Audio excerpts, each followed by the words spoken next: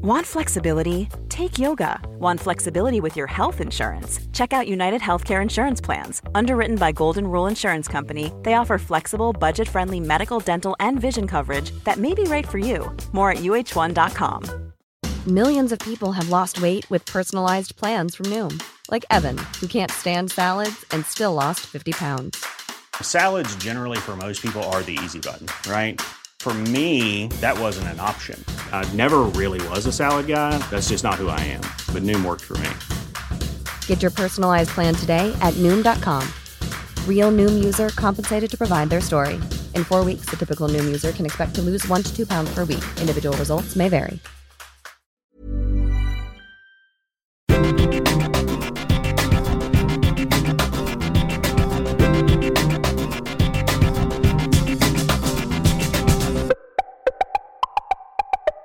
Okay, welcome to Why Would You Tell Me That? A podcast with me, Dave Moore, him, Neil Delamere, and we try and bring you wild stories, crazy facts, things that you don't know, but you probably should. That's what we're here to do. We are proudly part of the Acast Creator Network. You can follow us on Instagram. He's at Neil Delamere Comedy. I am at Dave Today FM. The show is at Why Would You Tell Me That? And thank you to everybody who's been getting in touch, because we've been getting lots of suggestions of episodes, comments from people who are enjoying it and then pointing us in the other direction. So much stuff, really fascinating. So please keep it going. Get in touch with us at Why Would You Tell Me That on Instagram. But it is not my turn to wow anybody today. It is Neil Delamere's turn. So Neil, what have you got for us? Well, in part 2, we're going to be chatting to Dan Schreiber. And Dan is a QI elf.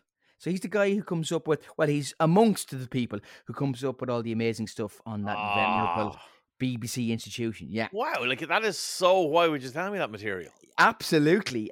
He's going to tell us about Nobelitis, Nobel syndrome. Have you ever heard of it? No.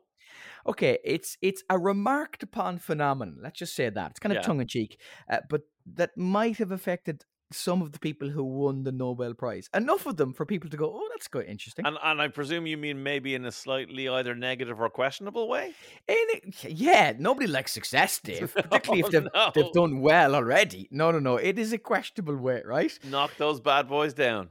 Yeah, exactly. Yes, begrudgery. If that's if we're about one thing on this show, after random knowledge, it's tall poppy syndrome. Yeah. So for part 1, this is one of the weirdest things, by the way, I've come across when reading about the Nobel Prize. Okay. Is that drinking milk is linked to Nobel Prizes. Drinking milk. Yeah. Okay. Now, let me explain this. Right. So the New England Journal of Medicine reported a strong association between a nation's chocolate consumption and Nobel laureate prowess, shall we say? Wow! And they kind of thought was might be the flavonoid content of the chocolate, and that helps your brain, right?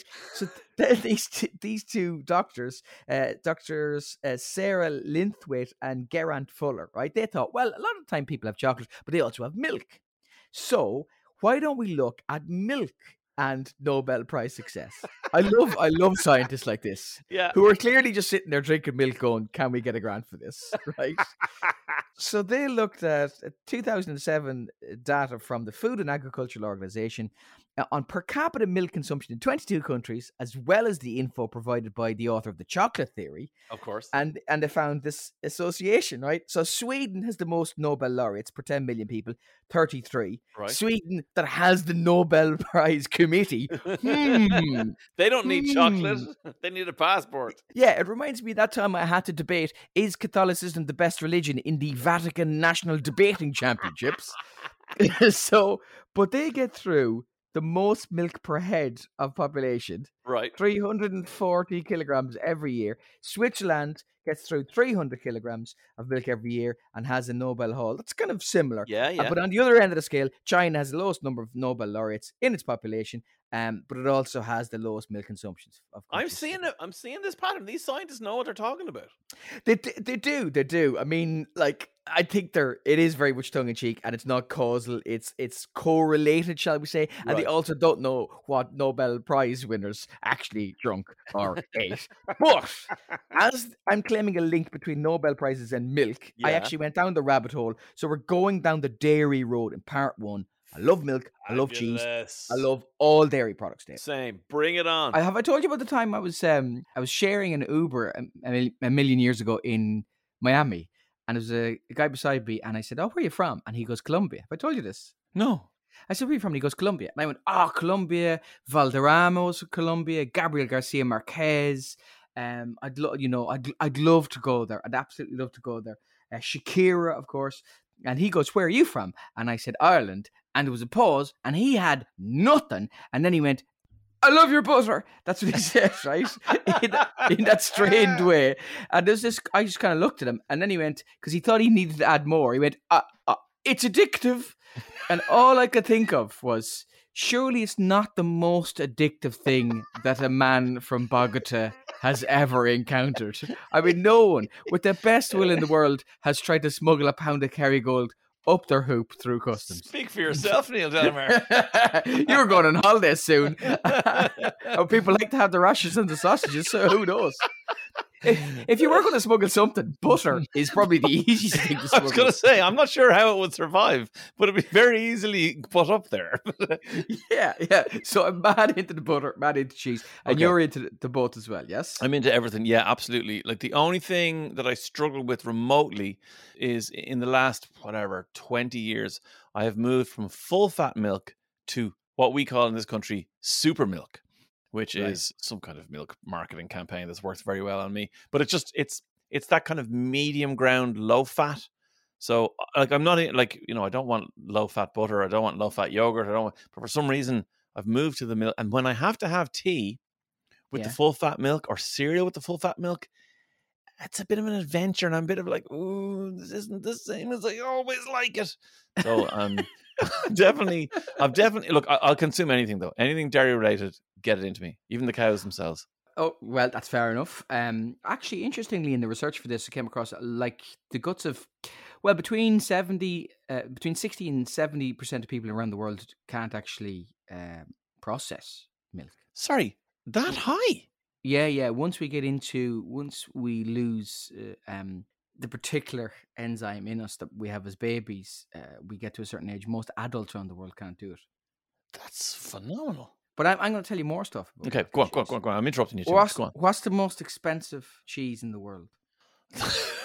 The one that was wrapped inside the butter that was shoved inside the man that came through the customs.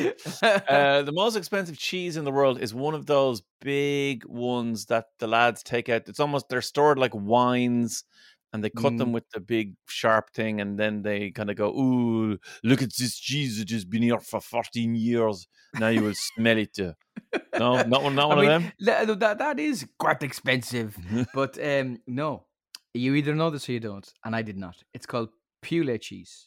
It is the most expensive cheese in the world. It will cost you about $600 for a single pound. What? Which is dear enough for you to hear it on the news. Like, police have confiscated easy singles with a street value of €40,000. It is donkey cheese, my friend. What? Which does sound like an insult to the playground, doesn't it? Donkey cheese. So he doesn't wash. They're going to take him into care. Call him donkey Actually, cheese. it sounds like the guy I used to buy things from Colombia and Bogota. Donkey cheese. Oh, God. Sorry. That is exceptional and horrific.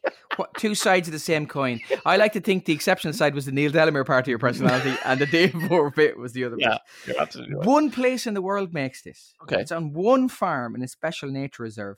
Slobodan Simic founded this reserve 24 years ago in Serbia. It's one of 3 areas in all of former Yugoslavia that protects a special endangered breed of Balkan donkey. I just like saying the word Balkan donkey, but do you know the way there's certain words? We drove through Kerry the other day and I saw someone's name, I think it was on a hairdresser's, and her name was Veronica Broderick. And that is just a lovely word to say, isn't it? My friend was called Stephanie Doherty, and she didn't like that. But I think Stephanie Doherty and Veronica Broderick are brilliant words. I think Veronica Broderick's Balkan donkey is yes, should be a thing. I don't know what it is, but it should be a thing. You understand this. It's just so satisfying to say hello to Veronica Broderick and indeed your Balkan donkey. Okay, hang on. So presumably, like there's most of the cheese we consume is cow cheese. I've eaten sheep cheese. I really like it, actually. It's delicious. But I presume you can make donkey cheese and they make it all over the world. But this one is the one reserve, as you said, where they protect this endangered donkey species. And that's what makes this one A, delicious, and B, expensive. Ah, well, It's very hard to make donkey cheese. I can't believe I'm saying any of this. This stuff is made by 60% donkey milk and 40% goat milk, and requires many months and many donkeys to do it because donkey milk doesn't have enough fat in it and casein, and so it's quite hard to get it to coagulate. So Oh. apparently, Slobodan and this one other dude who knows a secret recipe can make this cheese, and other people have tried to figure out how to do it. You have to milk the donkeys by hand because otherwise the machines block. A female donkey is pregnant for a year and 2 weeks, and obviously it'll only produce milk once it's had a baby. I don't know what the male donkeys are doing at this stage while she is pregnant for a year and 2 weeks. I think probably just wandering around the paddock going, Listerine can clean your whole mouth, or whatever it is. Apologies to our Scottish listeners.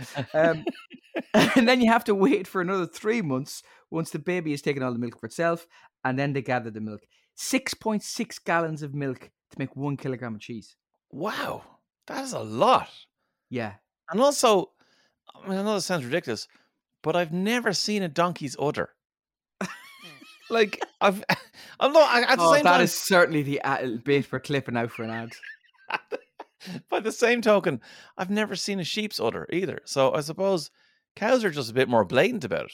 You know, they're just strutting around the place going, here's my udders, check them out. But like, all animals have them to some degree. Well, mammals, yeah. Yeah, you're right. You don't think about donkeys giving milk, do you? No. Do you remember that? Do you remember when you were a kid and it was like, little donkey, little donkey? Do you remember that song? On the dusty road. Yeah, road, plodding onward with your... what was it? With Gotta keep on going, plodding onward with your precious load. Cheese! Cheese! Loads of cheese! I think they meant cheese. Slobodan is after you. Check him out. You're going to his farm. Hopefully you're one of the productive ones. Oh dear, you're gonna be harmed. Donkey cheese. Does it have a name, donkey? I presume they don't call it donkey cheese. Is there some fancy name for it? It's poulet cheese. Poulet. And you cannot sell it in the EU, I think, because it is not pasteurized. Of course, because Slobodan thinks all the goodness and the taste goes out of it at that stage. Okay. So that is still the most expensive cheese in the world, and there's not a lot of it as well. Well, I think, yeah, as usual, as we discovered in the episode we did with Josh Luber about sneakers, and indeed the episode we did with David McWilliams about the tulip, scarcity is everything in terms of value. So there you go. So if there's very little of it, the price is going to rocket. Yeah, and he's got about 200 odd donkeys, and so they can't make that much cheese, but the cheese they make is massively expensive. Let me ask you a question. Oh, go on. What killed Abraham Lincoln's ma? And don't go, he was shot in the head at a play. That family never learned. Don't say that. Abraham Lincoln's ma. I mean, this is a pretty specific piece of history you would need me to know. I mean, if I was on Mastermind, my subject was American presidents. And the guy asked me, what killed Abraham Lincoln's ma? I'd be like, come on. Yeah, but given what we're talking about, she's either been kicked in the head by a donkey, she's been killed by a Serbian, or Veronica Broderick assassinated her. I'm going to guess she was so lactose intolerant that one day she went, I just want some cottage cheese. And they went, no, don't do it, Mrs. Lincoln. And she exploded. Yeah. You're not far off. Milk did kill her. Oh, how? So, the white snake root is a plant. It's this shade-loving plant. It's found throughout Kentucky, Indiana, Illinois, Western Ohio. Okay. The problem with this is that cows eat it, free-range cows. It's pretty ubiquitous. They eat it. It's harmless to them. However, it does produce the neurotoxin tramadol, which is lethal to human milk drinkers. What? Yeah, it was called milk sickness, and this used to kill a lot of people in the US.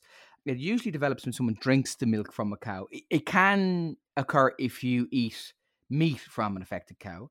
In the autumn of 1818, nearly 2 years after Thomas Lincoln had moved his family to the Little Pigeon Creek settlement in southern Indiana, Abraham's mother became desperately ill after caring for some neighbors who were sick. Nancy Hanks Lincoln, yes, by the way, is related to Tom Hanks distantly, not joking, died of milk sickness about 2 weeks later on the 5th of October, 1818.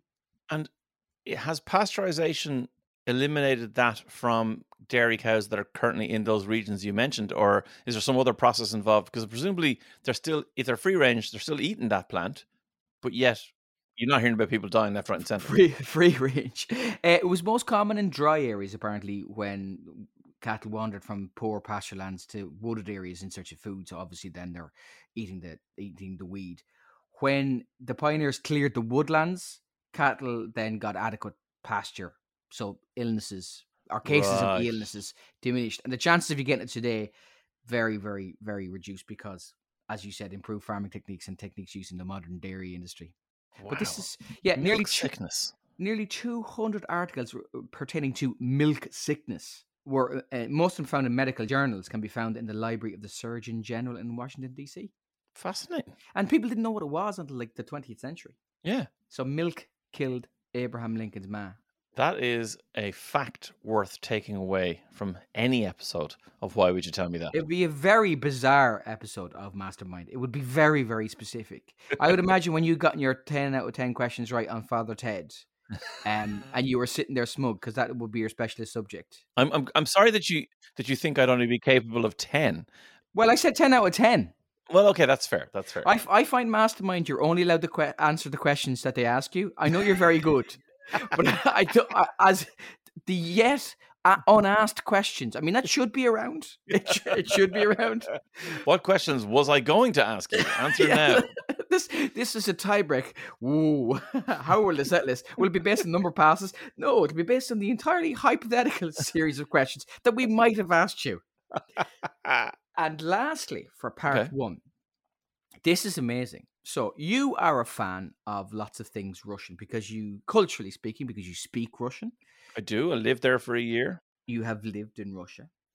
Did you ever hear of the folk custom in parts of Russia and parts of Finland where they would put a live frog into a bucket of milk to keep the milk fresh? No. This was a thing. So what, frogs keep milk fresh in buckets? Yes. Yeah. Now, I don't know how long they left it in for. I have an image of a Russian just teabagging Kermit into a pint of Avonmore. Maybe you want information. Maybe they combine waterboarding and milk. I don't know. But somebody, well, actually, I know who it was. We'll get to that in a second. Decided to think, I wonder is there anything in this? Because you know the way folk remedies, often scientists study this and then go, oh, actually, it has a compound in cabbage leaves, for example, that does help with cracked nipples, which is a big thing for breastfeeding. Yes, frog skins, they found. They have a handful of recent scientific studies showed that frog skins are lush sources of antibacterial peptides, including some with the ability to battle such hard bastards in the bacteria world as MRSA and Salmonella. Frog skin. So hang on. Let me just go back for a second. Is said frog expired when he's popped in, or is he swimming around? Live. Okay, so a live frog swimming around in a bucket, nobody gets sick. I remember when we talked about the pregnancy test frog, and you explained how somebody copped on that if you put pregnant woman's wee into a frog and it will spontaneously ovulate, meaning that the woman from whom the wee was taken is pregnant. So it was a pregnancy test. Yeah. And at the time I asked you the same question I'm about to ask now, which is, who in the hell figured this out first? Whose milk was slightly going off in this Russian sunshine at their summer dacha? Yeah. And Igor went, you know what I do? I'm going to get frog from lakeside. I put him in milk. What are you doing that for? It kept milk fresh. Everyone know this. Like, who was the first guy who went, yeah, this will work? I think it's the opposite. I think somebody had a bucket of milk and Igor went, this milk has not gone off. What is different about this milk compared to your milk? Oh, look, little froggy. How do you say the frog is in the milk in Russian? Oh, Lyagushka v moloko. You actually know that? I know how to say frog. I know how to say milk. So, Lyagushka. It's a good word, isn't it? Lyagushka. It does sound like it's something that would be said at a park bench in a 1980s Cold War film as a code, wouldn't it? Some guy just goes, the frog is in the milk. Lyagushka. And the you know the way there's always a response Yes, The yes. response is, The toad has churned it to butter. no. The response is, the milk is still fresh. Is that why Americans call it half and half? It's half frog, half milk. Let me throw this at you about the word for milk in Russian, okay? Oh, So yeah. it's Moloko, Moloko, or some people might know the band Moloko. Moloko, yeah. Okay, so it's Moloko. Yeah. But in Russia, the weirdest thing about this, the biggest country, physically the biggest country in the world, and when you go from the very Eastern European, Western Urals Russians, side. Yeah. So you've got your kind of very close to Finland, very close to Hungary, that kind of area. Mhm. And then you go into like northern Siberia, where people resemble what we term, Eskimos or whatever. That's what they look like up there. Then you go down towards the Mongolian deserts and the plains, and they look more like the people from China. Then you go right the way over to eastern Russia, Vladivostok, which really means very, very, very eastern. You go all the way over there, and the people resemble people from Japan. So they look so different, all the people on this landmass, but there's no accent difference. So, What? yeah, when you speak to somebody from St. Petersburg, Moscow, like Yekaterinburg, Vladivostok, Siberia, Murmansk, wherever, pretty much they all have the same accent. There are differences between urban and rural things, and most of them are actually, they're not even accent differences. You know the way sometimes, annoying Americans say like all the time? It's like Yeah. there, it's like a, so rural farming communities in Russia will say I say in the Yeah. way annoying American teenage girls will say like. I say, okay. They'll use the word I say, and they'll say ya говорю, which is I say, except they're from the country, so they'll say ya говорю. So every second kind of word is like, every second word in the sentence is ya говорю, ya говорю, ya говорю. It's just like, it's just constantly in there, like, I say. But one of the words where you can actually figure out where someone is from is the word milk. Okay? So the way Okay. Russian works is Moloko. Only the last one is stressed as an O, and the other two are sounds. So Moloko. Yeah. Okay? Except if you're from Moscow, you say Moloko. Really? And just pretty much, I lived there for a year. Now, look, this was a long time ago. My Russian is rusty. But when I lived there for a year, this was pretty much the only accent difference I ever heard anybody have, was somebody said Moloko one day, and I went, Moloko? You mean Moloko? And they were like, oh no, I'm from Moscow. We say Moloko. And I was like, an accent difference. Oh my God. Well, if you're Russian, listen to this, and as in like a podcast listener, not in the Secret Service, get involved and let us know. Is Dave still right on that? Because I like the way you say it, Moloko, because like Moloko in Ireland, that would be pronounced differently every 50 yards. True. I knew a fella from Nobber in County Meath who it was his favourite band. Moloko! That's what he called them. Moloko! Moloko! Whereas There's a few W's thrown in there. if you're from Dublin, be like, all right, Moloko. Yeah. And there's definitely got to be somebody who Moloko. knows, like I do, knows Russian is stressed differently. There's definitely some Irish fella going around going, I absolutely love Moloko. Like that single they released in 2001, absolute banger, Moloko. South County, Moscow. Oh, I absolutely love Moloko. I love Moloko. Moloko, so great, guys. Oh my God. Anyway, sorry so for slightly distracting us there, but it was just sort of interesting that when we put the Lyagushka in the Moloko, that we should say that the Moloko is that word. Well, if people want a little bit more detail on this, it was an ancient Russian way of keeping milk from going sour, putting the frog into the bucket of milk. Scientists have identified a wealth of new antibiotic substances in the skin of the Russian brown frog. It was specific about it. And the study appeared in this ACS Journal of Proteome Research. A guy called A.T. Lebedev and his colleagues did the research. Well, lucky again that Igor had the brown frog that hopped into his bucket of milk and not, some other local frog, which wouldn't have remotely helped anyone in their sourness. And it would have just been like, get frog out of milk. Milk tastes gross now. But I think really what we have to look on the plus side of this, if you're ever in a care home or hospital, and, all hospitals around the world pretty much are under a lot of pressure. If you do get MRSA or salmonella and they don't have enough antibiotics, right? Just grab a frog. Listen, I realize you don't have the correct antibiotic for me in the fridge there. You wouldn't have a Russian brown Brown frog. frog. Mary, why are you leaving dead flies in the window? Why is the window up? Why are you leaving? It's almost like you're trying to lure something in. Ah. I feel fine now. I feel fine. You're just licking a natterjack toad. That's close enough. Salamanders, toads, frogs, other amphibians. Because, of course, they live in these places where bacteria lives, so they need to create a compound on their skin. Yes. That is the first line of defense against bacteria. And Russians and Finns, many years ago, thought, oh, maybe if that goes in that... Smart. Very smart. Very smart. Love it. But that is enough about healing amphibians, Dave. Coming up in part 2, we're talking to author, QI elf, and no such thing as a fish podcaster, Dan Schreiber, about Nobel.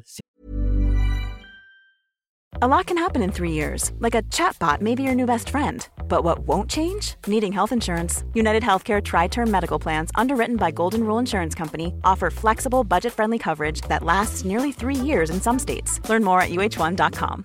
In manufacturing, you need to automate intelligently to compete effectively. But not all automation solutions are created equally. AGVs and AMRs driven by Bluebotics Ant technology offer robust, accurate performance and native interoperability. Because your material handling can be smarter. Visit antdriven.com, that's ANTdriven.com to learn more. Quality sleep is essential for boosting energy, recovery, and well-being. So, take your sleep to the next level with Sleep Number. With a Sleep Number smart bed, you can individualize your comfort level and enjoy a better sleep night after night. J.D. Power ranks Sleep Number number 1 in customer satisfaction with mattresses purchased in-store. And now the Queen Sleep Number C4 smart bed is only $1,599, a saving of $300, only for a limited time. For J.D. Power 2023 award information, visit jdpower.com/awards. Only at Sleep Number stores or sleepnumber.com. Millions of people have lost weight with personalized plans from Noom. Like Evan, who can't stand salads and still lost 50 pounds. Salads generally for most people are the easy button, right? For me, that wasn't an option. I never really was a salad guy. That's just not who I am. But Noom worked for me. Get your personalized plan today at Noom.com. Real Noom user compensated to provide their story. In 4 weeks, the typical Noom user can expect to lose 1 to 2 pounds per week. Individual results may vary.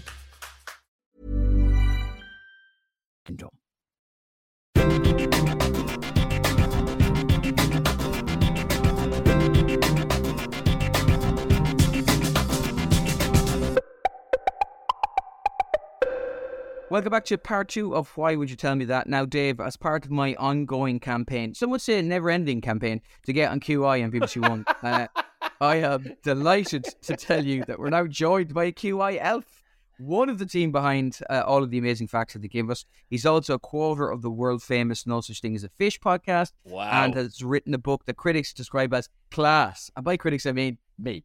It's called The Theory of Everything Else. Dan Schreiber, how are you?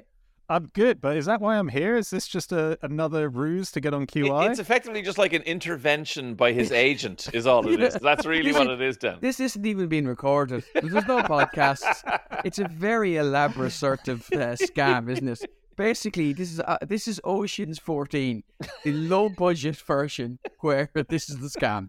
Well, that's worked. I'll call the bosses. I'll get you on next week. Put a word in. Yeah. No, I picked up the book. I was in Donegal and I DM'd Dan and I said, your book is in Donegal. It's reached the northwest of Ireland. It's a cracker and I want you to talk about some stuff from the book. Dave, you're going to love this sort of stuff. I'm looking forward to it already. I said, what do you want to talk about? And he goes, Nobel syndrome. And I went, okay. Okay, I'm all ears. Dan, what is Nobel syndrome? Okay, well, it's Nobel syndrome. It's known as Nobelitis, the Nobel disease. This is a thing that appears to affect science winners of the Nobel Prize after they've won the award. It's a air quotes disease that people have noticed seem to immediately leap into, which is the sense that now that you're powerful and you have a Nobel Prize, that you can say any old shit that you think and people will believe you because you're a scientist. And we've seen great scientists fall into pseudoscience territory and fringe territory just because they suddenly feel the power of their genius having been rewarded, that they're just an expert on everything, despite having no knowledge of the territory. So would it be like the host of the most successful radio show in Ireland commercially thinking that he could launch a successful podcast, despite the fact he knows nothing about the market or the person he's working with? Very quickly humbled by the numbers. Would it be kind of like that, Dan? I'd say this is a second intervention, I believe. It sounds like it. Yeah. So this is kind of like Elon Musk in that, he's very successful in one field, and now we see him pronouncing on various different things and getting things wrong, including losing 44 billion quid's worth of money in investing in Twitter. But it's this idea that you've gotten the shield of not even respectability, but, greatness from Nobel. So you're kind of a bit more likely to take risks pronouncing on other things. Well, it's people who've harbored kind of batshit ideas, but have sort of kept them under the carpet, just sweeping them away until they get this platform and they feel the power that they can do it. So there's examples. The 1954 winner of the Nobel Prize in Chemistry, and he also got the Nobel Peace Prize in 1962, a guy called... Even before we go into his madness, how impressive is that? I know, right? So you're going to trust everything that this guy says, right? Yes. He's the shit. He's called Linus Pauling.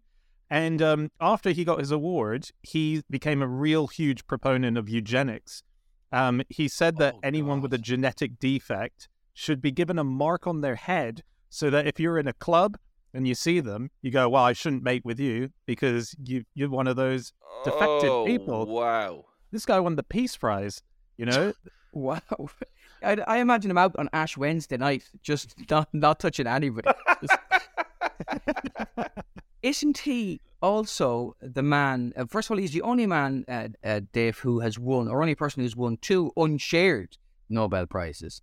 And he is the reason that lots of people take vitamin C, because that's his other kind of mad idea, isn't it, Dan? Yeah, I think that's right. It's quite rare to win 2 Nobel Prizes. Usually, as you say, they're shared. So like Marie Curie has a double Nobel Prize.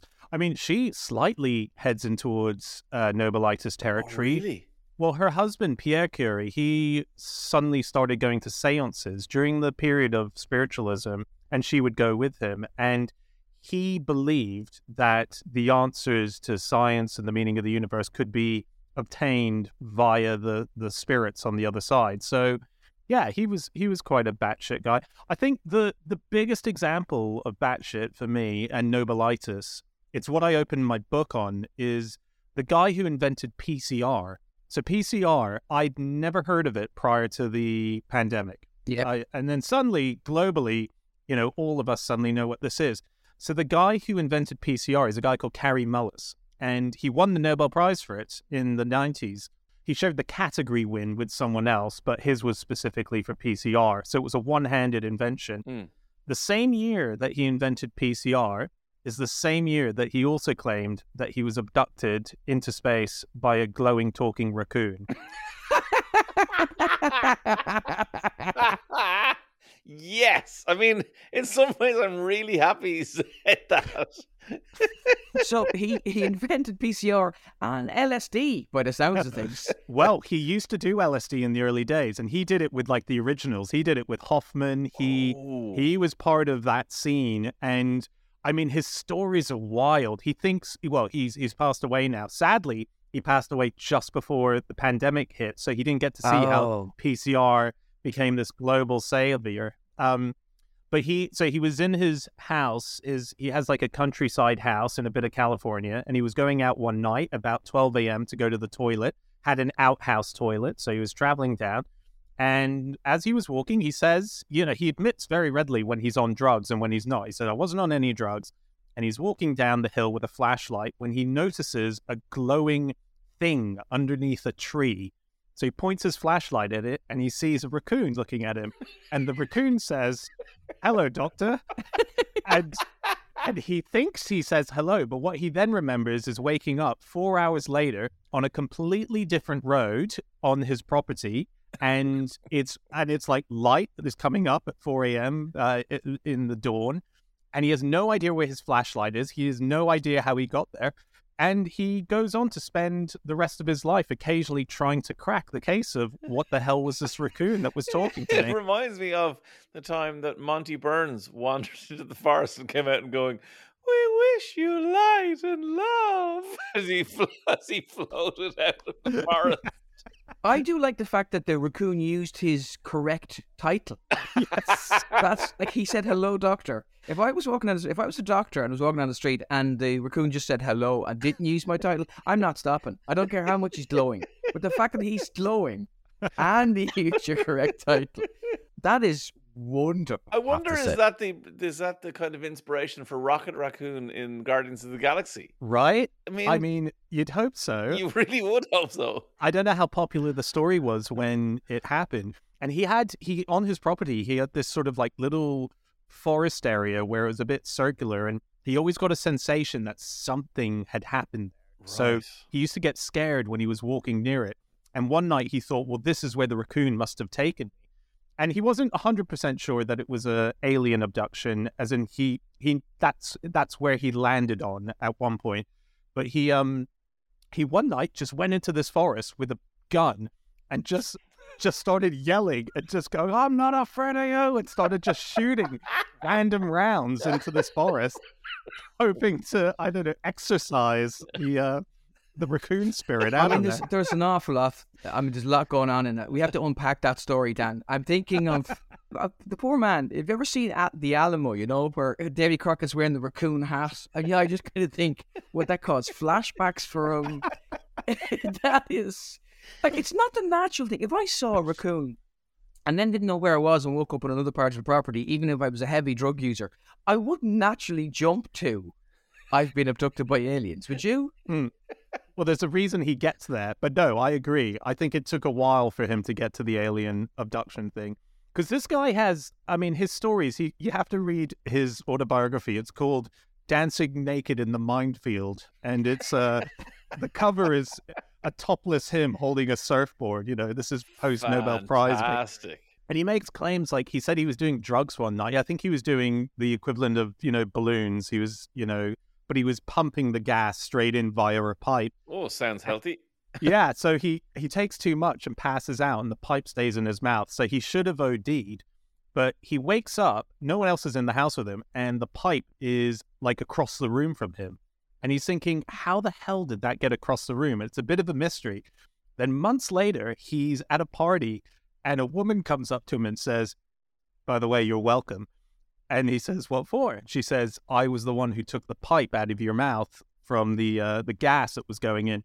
Now, he said he hadn't told anyone this story. So how the hell? He was like, "Did you break into my house? Did you take it out physically?" And she said, "No, I was traveling through the astral plane and I saw your property and I came in and picked it out." And he believed it. So that's a story that he sticks to as well. I just want to remind you, this is the man who invented PCR, the biggest game changer in chemistry that we've had in centuries. It's literally changed everything from forensics to archaeology. We found Richard III through it. Fingerprinting has an accuracy of beyond 95% now as a result of it. Chemists say it's the biggest change ever. This is the man we are talking about. Can I just say this has come full circle? Because when I got a PCR test for COVID, I don't know who took the little swab out of my mouth. And then a couple of months later, a woman walked by and said, I was in the Croke Park testing centre. No, on the astral plane in the Croke Park. I'd fallen asleep, you see, and she was walking by. Flight FR122 back from Santa Ponza. It's a Ryanair plane, the astral plane. And she looked down and she saw, she was going to Astral Plane South, which is near Astral Plane. We had to get a bus to it. That is absolutely amazing. I love him. Like in so many ways, he's obviously, wrong, just on so many levels. But at the same time, you have to admire coming up with what, as you said, one of the most important discoveries in chemistry ever. And then also just going, I'm just going to take loads of drugs and be really open about it and get abducted by raccoons. See ya. Well, he wasn't. The weird thing is, when I wrote about him, you kind of fall in love with these characters because they're very sort of, I don't know, Hunter S. Thompson-esque. They've got this thing. Unfortunately, and I'm so pissed off with him for this, he wasn't a great guy. And his Nobelitis were things like climate change denial. Oh, sorry, hang on. So what you've already told us wasn't even his Nobelitis. That's not Nobelitis. Oh, no. No. I haven't even got to the Nobelitis. Raccoon abduction is not his Nobelitis. No, global climate control he thought was not a thing. The scariest one, where he actually probably led to a lot of deaths, was he claimed that HIV did not lead to AIDS. And as a result, a lot of medications in third world countries with dictators who were trying just to sort of use any excuse not to have to medicate their people would use the words of people like him to say, look, a Nobel Prize winner says that this is not connected. And so the yang to the yin of him saving all these lives, there's a lot of destruction in his world as well. And he used to randomly he would do lectures on PCR and just randomly just put topless women pictures. It is just out of nowhere. And there's some boobs. Anyway, the next PCR in this case stands for pretty class rack. Anyway, we'll move on. The famous one, apart from Linus Pauling, which we will get back to, Dave, is James Watson, of course. So who's he? Well, he's the co-creator or co-discoverer of DNA. So you had Crick and Watson. Crick and Watson, yes. Okay. Yeah, so Crick, he wrote a whole book about how he thought aliens had seeded life on Earth directly and deliberately by putting chemicals in a canister and lobbing it to Earth. But that's actually kind of plausible, so that's fine. Okay. But you could argue that's sitting in Nobelitis territory, but I think he had ever so slight tongue-in-cheek about it. But Right. He wrote a whole book about it. He was serious about it. And there's thoughts, and a lot of scientists say that this probably wasn't the case, but there's thoughts that it was an LSD trip that helped him to picture the double helix. Okay. That was off the back of LSD experimentation. A lot of scientists say that's not true, but I feel like it's on the fence when you look at the research. I am seeing a pattern here between Nobel, incredible chemistry scientists, and LSD. Yeah. Maybe we're all not operating on an astral plane we should be operating on. Well, there's a guy called Merlin Sheldrake who wrote a book recently called Entangled Life, which it won a big science prize a couple of years ago. And it's all about how mushrooms and the mycelium network are actually really intelligent and chatting to each other. Intelligent in not human intelligence, but he opens his book in the first few pages by saying he was struggling with a problem with how a mushroom and a flower interacted. And the university he was at was running a thing where they said, come and take LSD and see how it affects your understanding of science. So he took LSD specifically to become a mushroom and work out the problem from the inside. And he did. He did.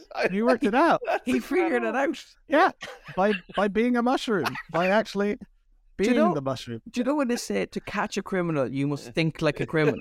Yeah. So to outsmart a mushroom, you must first become the mushroom. This is the Karate Kid film that we haven't seen, but we need. Mr. Miyagi just gets off his tits on a weird toadstool. Champignon.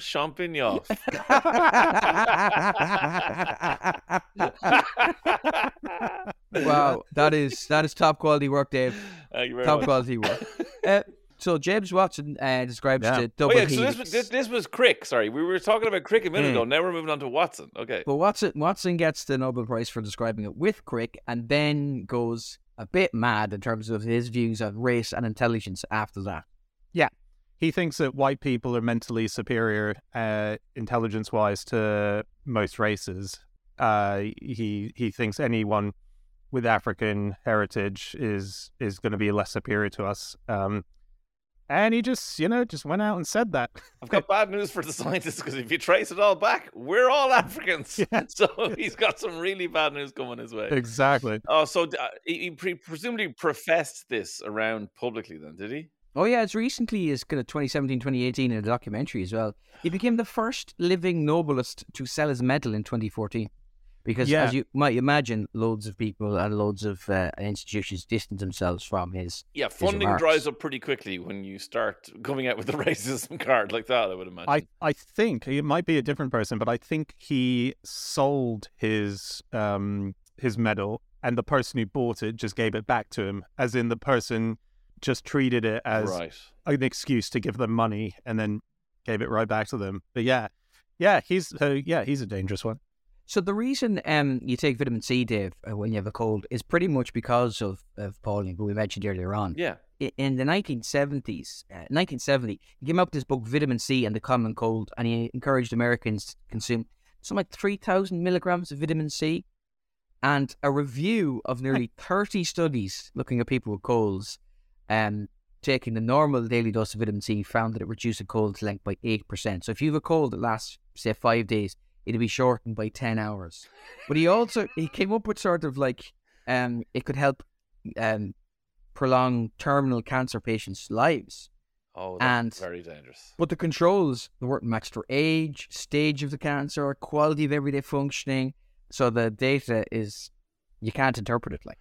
And I wonder, is that a lot like the 10,000 steps thing? Did it just kind of come out because of him then that we all do? I mean, I genuinely will take vitamin C on a semi-regular basis in those little effervescent tablets going, well, sure, look, I'm feeling a bit like I might have a cold. I'll take one of these. But it's not really proven that it's going to help me. That's probably more placebo. Yeah, and psychologically, then I feel strong. Have you got any other examples? Well, the more sort of on the lighter end of Nobelitis is Wolfgang Pauli.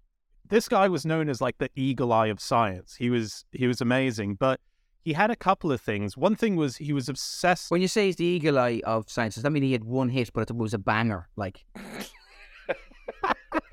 he just came out and said, "Save tonight. Fight the break of dawn, come tomorrow." I'm just impressed you know the lyrics. That's incredible. No, I didn't know loads of lyrics from a very short window of time between 1994 and 2002. Do you know what? His sister surprise Nina was a much better scientist than this guy. But what do we know? It wouldn't surprise me if this guy, Eagle Eye Cherry, actually did win a Nobel Prize. We don't know anything else he did after that one hit. Brian Cox was in one of the was in like D-Ream. D-Ream. Yeah, you know what I mean? Yeah. So okay, so he was the eagle eye of science. Sorry, Dan. Yeah, he everyone was petrified of sort of putting up a new theory because he would take it down. And he had two things that were, I don't know, very he obsessed over in his life. One was the number 137. And this is my favorite number. When you guys did an episode about the most important number in the world, yeah, this is the most important number in the world. 137. So there's a writer called Michael Brooks, and he says that this number is a number, it just keeps appearing everywhere. It's a number that it determines how stars burn, how chemistry happens, whether atoms exist at all. This number keeps coming up, and what it's called is, I have to write it down because it is proper science that I don't fully understand. But it's you could say anything at this point, to be honest with you, the two of us. It's okay. So it's known as the fine structure constant. So the number 137. Right. And basically it was so important. Richard Feynman thought, for example, the periodic table would end with 137 elements. He thought this number was so important. Other scientists have said that if aliens are coming to visit us, what should our first words be to it? It should just be a sign with the number 137 on it to show that we know that we're a higher intelligence. Yes. We're aware that this number is here. So he obsessed over 137. He thought, if I can crack that, I'm going to crack the meaning of everything, the theory of everything. He's one of my favorite characters. He's my favorite story in the whole book, which I put in as a footnote, is to do with him. He was an Austrian scientist, and he grew up in the time where it was the rise of Nazism, but he was very, very anti-Nazism. He refused ever to Sieg Heil, for example, quite openly said, "You will never see me Sieg Heiling." But his buddy, who's a scientist called Gamow, writes there was this horrible moment in his life where Wolfgang Pauli was at a party and accidentally fell off a boat, and in doing so broke his arm. And unfortunately, when he was put into a cast, no! had to be placed in. Had him on a 6-month permanent Sieg Heil. The doctor behind that cast location was in on it for absolute certain. Yeah, we're bringing you to the Hitler Youth Academy Hospital. It's quite unusual. Oh, brilliant! But so his proper bit of batshit was that he thought that he had some sort of inner power that meant that any time he was around proper scientific equipment, he had the power to make it explode. Things just went wrong when he was near it. And it was known as the Pauli effect. And it got so bad that every time he was near something, there would just be an explosion. And certain scientists banned him from entering their laboratory when they were working on something. Yeah, this is absolutely true. He got banned from a few places because they said, we don't know what's going on, but just things break when you're around. He's Magneto. Yeah, exactly. He's Magneto. And they got to the point where if something went wrong, they would try to find out where Pauli was, if he was in the vicinity. Where's Pauli? Yeah, there was one case where he was in a striped top. There was a story where a big machine broke and they went, where's Pauli? And he was out of town. So they're like, it couldn't have been him.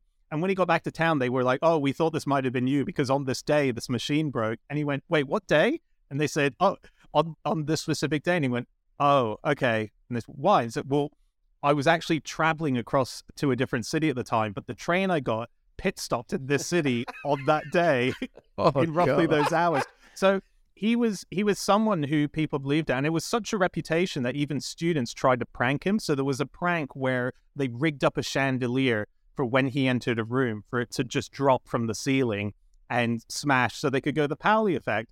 But when he walked in, the rig that they made broke, and so it didn't fall. So like the Pauli effect stopped the prank from happening.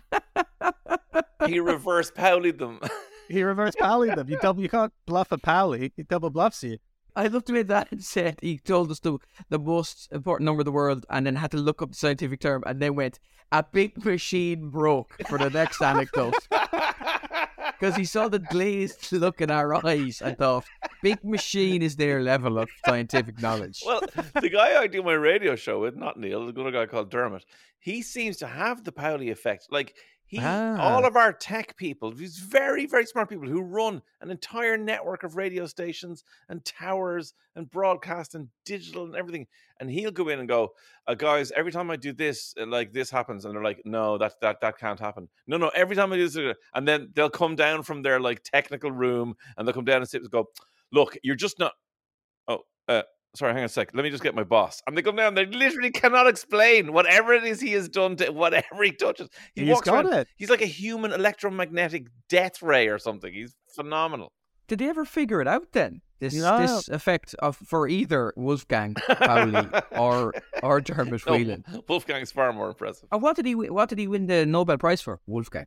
He won it for it was actually so complicated that I just had to brush over it in my book. He won it for the exclusion principle, and otherwise known as the Pauli principle. And I genuinely don't know what it is. It's quantum physics, so It's really deep. Which means you know it, but you don't know it. You know it at all levels. One version of you knows it. I think that covers it. Yeah, exactly. So he, this stuff kept happening to him. So he had two things. He was trying to find 137 as the answer to the life of the universe. But in the background, these things kept happening, and he became obsessed with it to the point where he wrote a book with Carl Jung to talk about whether or not he had telepathic powers and whether or not telekinesis was also part of it, whether mentally he was breaking these things. But anyway, so he never got to the bottom of it because he died quite young. He had a sudden illness, I think, with cancer, and he was rushed to a hospital, and he died in that hospital, and he died in room 137. No. Yeah. And his last pulse was 137 over 50 his blood pressure.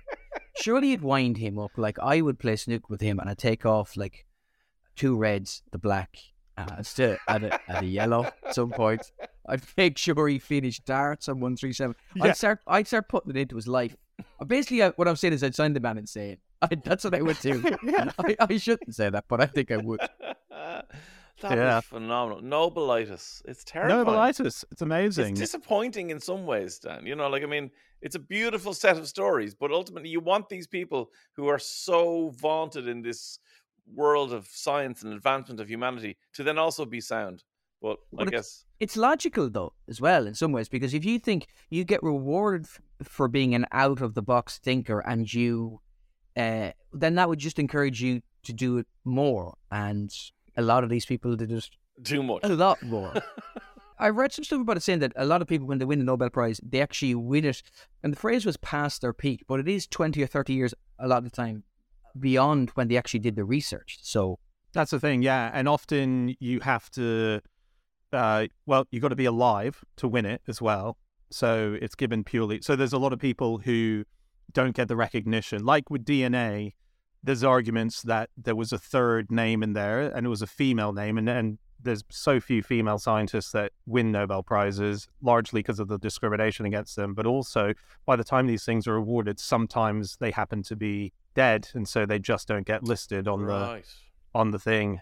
Jocelyn Bell Burnell is the other famous one who didn't get the Nobel Prize. Yes, that's right. For pulsars or something. Pulsars. Yeah. I was once on a radio telescope, the largest radio telescope in the world, in Puerto Rico, shitting myself for a science program that involved pulsars. Involved shitting on telescopes.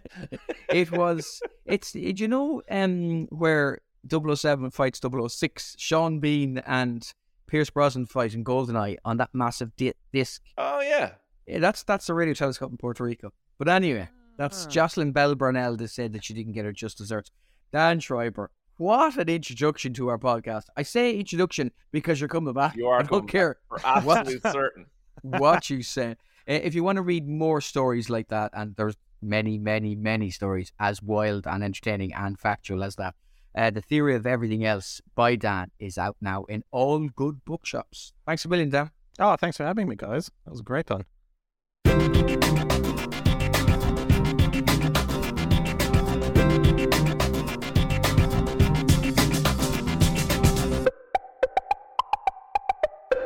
Welcome back to part 3 of Why Would You Tell Me That? Dave, I would suggest, apart from the fact that I told you about the most expensive cheese in the world, which in itself is worth knowing, then Dan Schreiber comes along and the raccoon reference enough was enough to justify his appearance on the show. What a man.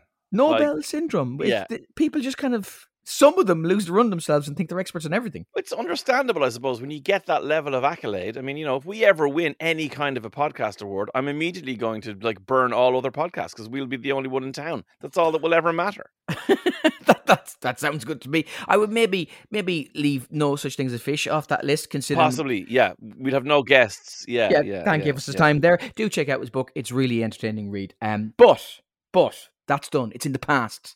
It's like an X. We have to move on from that now. Dave. Okay. What have you got for us for next week? I'm going to repeat a little snippet of what we did before, because a few weeks back I told you I was going to tell you about the coldest village on Earth. But then we got distracted by the beautiful story of Wojciech the bear. So I'm going to bring you that conversation next time. We're going to meet a YouTuber called Kuhn, who is from the coldest village on Earth. And the story she has to tell will blow your mind. Do not miss it. It's phenomenal. That sounds absolutely class. I suppose I better be here for that. If you want to listen to him on the radio, check him out on the radio on Today FM. I'm doing live gigs, as always, doing Vicar Street again in September the 30th. And keep getting in touch, because some of the suggestions we've gotten from the listeners have been deadly. And then they give us a little trail for us to chase down and chase our experts. So please keep suggesting those as well. Thanks a million. Talk to you next time.